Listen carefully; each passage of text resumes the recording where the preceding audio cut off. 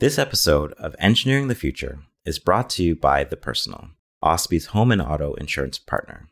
These past few months have shown us just how important it is to have someone in your corner. When it comes to home and auto insurance, The Personal can be that someone.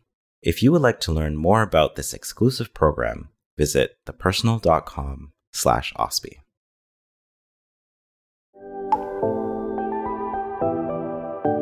This podcast is brought to you by OSPI, the Ontario Society of Professional Engineers, the advocacy body for professional engineers and the engineering community in Ontario.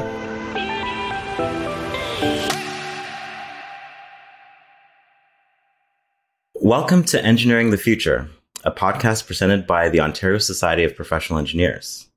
I am your host, Jerome James. Tonight I'm joined by Dan Lorison, professional engineer and manager of continuing professional development at APEGA, the Association of Professional Engineers and Geoscientists, Alberta. Welcome, Dan. Thank you for having me. So let's just jump right into it. When and why did APEGA implement mandatory continuing professional development? So our program was implemented in the late 1990s. They did a outreach to the groups of engineers and geoscientists to determine what the best approach was to building the continuing professional development program. The goal of the overall program was to ensure licensed professionals were continuing their learning within their practice. And it's essentially one of the main tools we have to prove our continued competency for licensed professionals. Interesting. And how has it impacted the individual engineer? So we've not really conducted any formal studies on the impact. However, through general discussions with licensed professionals, they understand the value of the system and that it's not too onerous to complete. So the system was designed so that licensed professionals could take responsibility for maintaining their specific work records or their specific professional development records and report summary hours annually to APEGA. So if our practice review board conducts a review, they request the specific CPD records from the individual. These detailed records and summary entries are reviewed by a group of your peers to ensure that the intent of the continuing education has been attained. As an example, we've had situations where experienced licensed professionals from other jurisdictions contact us at APEGA the staff at APEGA and request some support on their CPD reporting requirements in Alberta. The discussion usually lasts about 15 minutes as we sit down and go through and identify some CPD that most of them have been involved with. And in the end, we generally hear, well, that was easier than what we thought it was going to be. Interesting. So break it down for me. Exactly how does your professional designation work in Alberta? Are there only professional engineers and nothing else? Or can you be in two different categories of practicing and non-practicing? Are the professional development units different for both categories? How is it broken up? So we do have a practicing and a non-practicing element. So licensed professionals can declare themselves as non-practicing, and those are identified within APEGA's registry, which is available on our website. The individual declares that they're not practicing the profession in accordance with the definition of the Engineering and Geosciences Professions Act, or EGP Act, and they are required to renew their non-practicing status annually. So non-practicing members are exempt from the continuing professional development program. However, if they choose to return to practicing status, they will go through a resumption process where their application is reviewed by the practice review board. The board generally requests information on the methods used by the licensed professional to stay current with their technical skills within their area of practice. So it's really advised that completing CPD, even though you're in a non-practicing period, is beneficial because it will reduce the chances of practicing conditions being imposed on the licensed professional's return to practicing status. I'd also like to note that we have a special consideration application for those with short-term non-practicing status. So for an example, leave for education or illness, maternity/paternity leave, or due to unemployment. These allow the individual to keep their practicing status active with reduced CPD obligations. That's interesting that you still have to check in every year as a non-practicing as well as practicing. It's within our Act and general regulations. So when it was written, it was meant to ensure that people maintained knowledge of their practicing status, so that you wouldn't have someone who's non-practicing end up falling into a situation where they continue their practicing, or they restart their practicing without going through the resumption process. So can you break down what actually is entailed within the CPD requirements? What kind of areas are involved? What can count and what can't count for your professional development?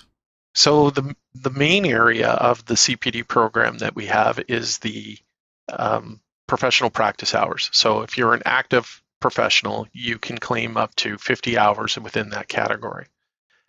So that's generally the one where most people get.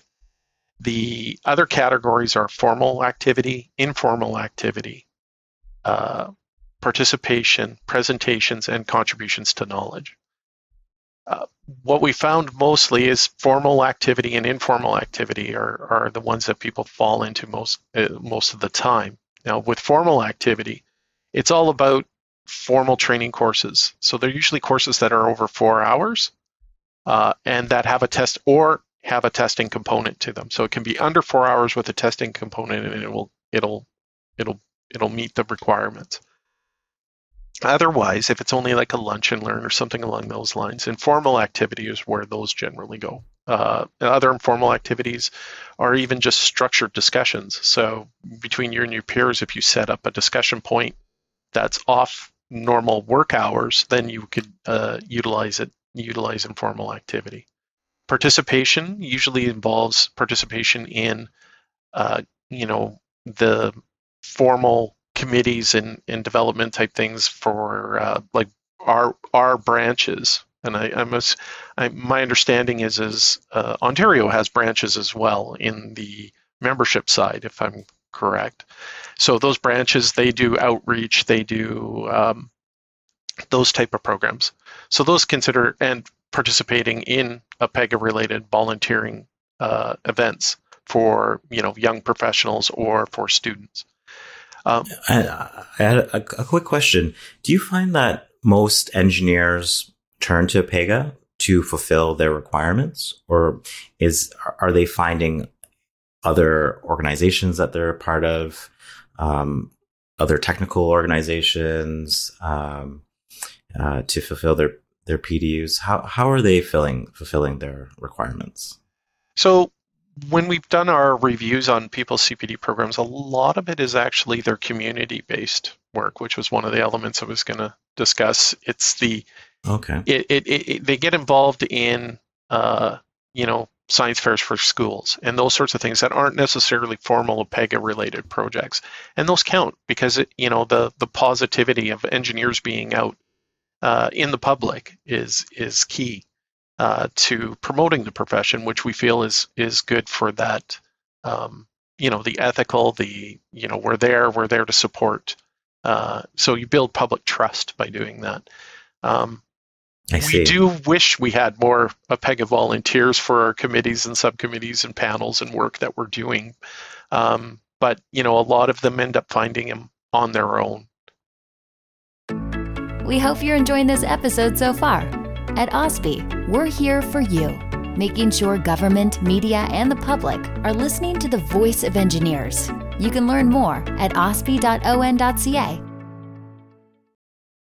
Well, it sounds like it's a great way to interact with your community and push the awareness of engineering further instead of just being siloed in your day-to-day work, and you can actually get out there and interact with your community and learn something. Yeah, it's really beneficial for everyone, and it really builds that trust, and that's the key thing, that you need to have the public's trust. Are there different requirements for different disciplines, or is it the same across the board? It's the same across the board, and the general requirements are 240 professional development hours over a 3-year period, and you must report in 3 categories each year. So it's up to the professional to decide what they're taking in the way of their courses that's beneficial for maintaining their competency. So it really relies on the professional to do that evaluation and determine what's appropriate for them. Do you have a back and forth relationship with the membership to bring new ideas and innovation to the table for APEGA to say, hey, maybe we're looking for a webinar on this, and a certain amount of people show interest in that, to make it be offered, or connecting them to a place that can offer such a webinar or micro training session? So when it comes to referrals, we're not in the business of doing that because it could promote someone else, and we want to remain fair and objective in it. We do focus our professional development offerings on our competency-based assessment program, or the competency-based assessment that our registration department uses to register individuals. So we try to use that as the stepping stone into the topics that we have. The key component to that is that it's a steady progression of that competency, and that's what our focus is. So we try and make sure that it's more global for all engineers, not just specific disciplines. The branches actually get more involved in the more detailed and more technical related, because they know the work that's going on in their areas, and they know the engineers that are there. So they'll have a lot of talks and focus on those elements that's available to those individuals. Oh, okay. That makes sense. I want to move the conversation over to Ontario a bit here. As you know, Ontario's regulator, the PEO, has signaled that they're moving towards mandatory professional development. What are some of things that you would give as suggestions before mandatory CPD is put in place to get us on the right track to making this a successful endeavor? I guess my feeling is that the key challenge is ensuring your system links with the continuing professional development to the continued competency of the licensed professional, not just something separate. It has to have that linkage to that competency. So the next point is critical, which is build a system that's not overly complicated for licensed professionals. This will reduce frustration during reporting periods. It will also reduce those that give up and fall into the non-conformance category. Don't forget the public's perception in the development, and ensure there is transparency, because a lot of people forget that we have that social license to be self-regulating. Exactly. Losing that is detrimental to the profession as a whole across Canada, not just in Ontario or just in Alberta. So those are some of the key things that I think you need to consider. And the last thing is we're currently upgrading our systems for reporting. So building a solid online system to report for your engineers and have their ability to enter their activities through their cell phones is something that's important. You don't want them being tied to a computer, especially the new generations of engineers that are up and coming. One final question. As a professional engineer, why do you personally believe that mandatory professional development is a good thing and an important thing in our profession? So before becoming a staff member with APEGA, I was a rail safety engineer for a transit agency. As public safety is a key element of my former practice, I'm a firm believer in a proactive approach. Mandatory CPD program is a key component to being proactive in preventing incidents from happening. As a whole, professionals don't want to trigger events and cause a reactive approach, such as investigation of an incident or things that result in disciplinary action. Preventing is always a better alternative. So, and in addition, as I said previously, there's an importance to being a self-regulating profession. We have a social license from the public, and the CPD program is a component of that overall system that helps maintain that social license. When the program is mandatory and transparent, it reassures the public that we are maintaining our skills.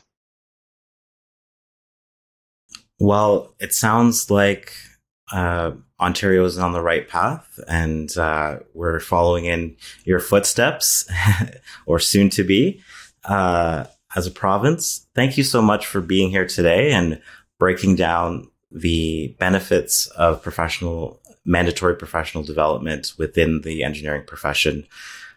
This has been a conversation with Dan Lauritzen, professional engineer and manager of continuing professional development at APEGA, the Association of Professional Engineers and Geoscientists of Alberta. From all of us at OSPE, the Ontario Society of Professional Engineers, thanks for listening. Please be sure to subscribe so you don't miss an episode.